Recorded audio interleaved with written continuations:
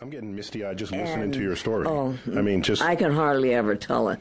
And he handed me my letter of resignation, which had been torn up into a million pieces from the moment I had handed it to him. He wasn't going to accept it anyway. And I said, Gene, do you know Dr. King? And he says, I've never met him, but I bless him. In this part of our time capsule show, we'll replay highlights from our conversation with Whoopi Goldberg. She shares some of her thoughts on science, celebrity, and her role in science fiction. My friend LeVar Burton came to see me one day. We were sitting. So he was already a cast member. Yeah. I said, well, so what are you doing, LeVar? Jordy, was he Jordy, right? Jordy. Yeah. Uh-huh. He said, I'm doing the new Star Trek. I said, the what? Because, Star Trek had been dead for 20 years. Yeah. And he said, the new Star Trek. I said, dude, you have to tell them I want to be on it. Why? Because of Lieutenant Uhura.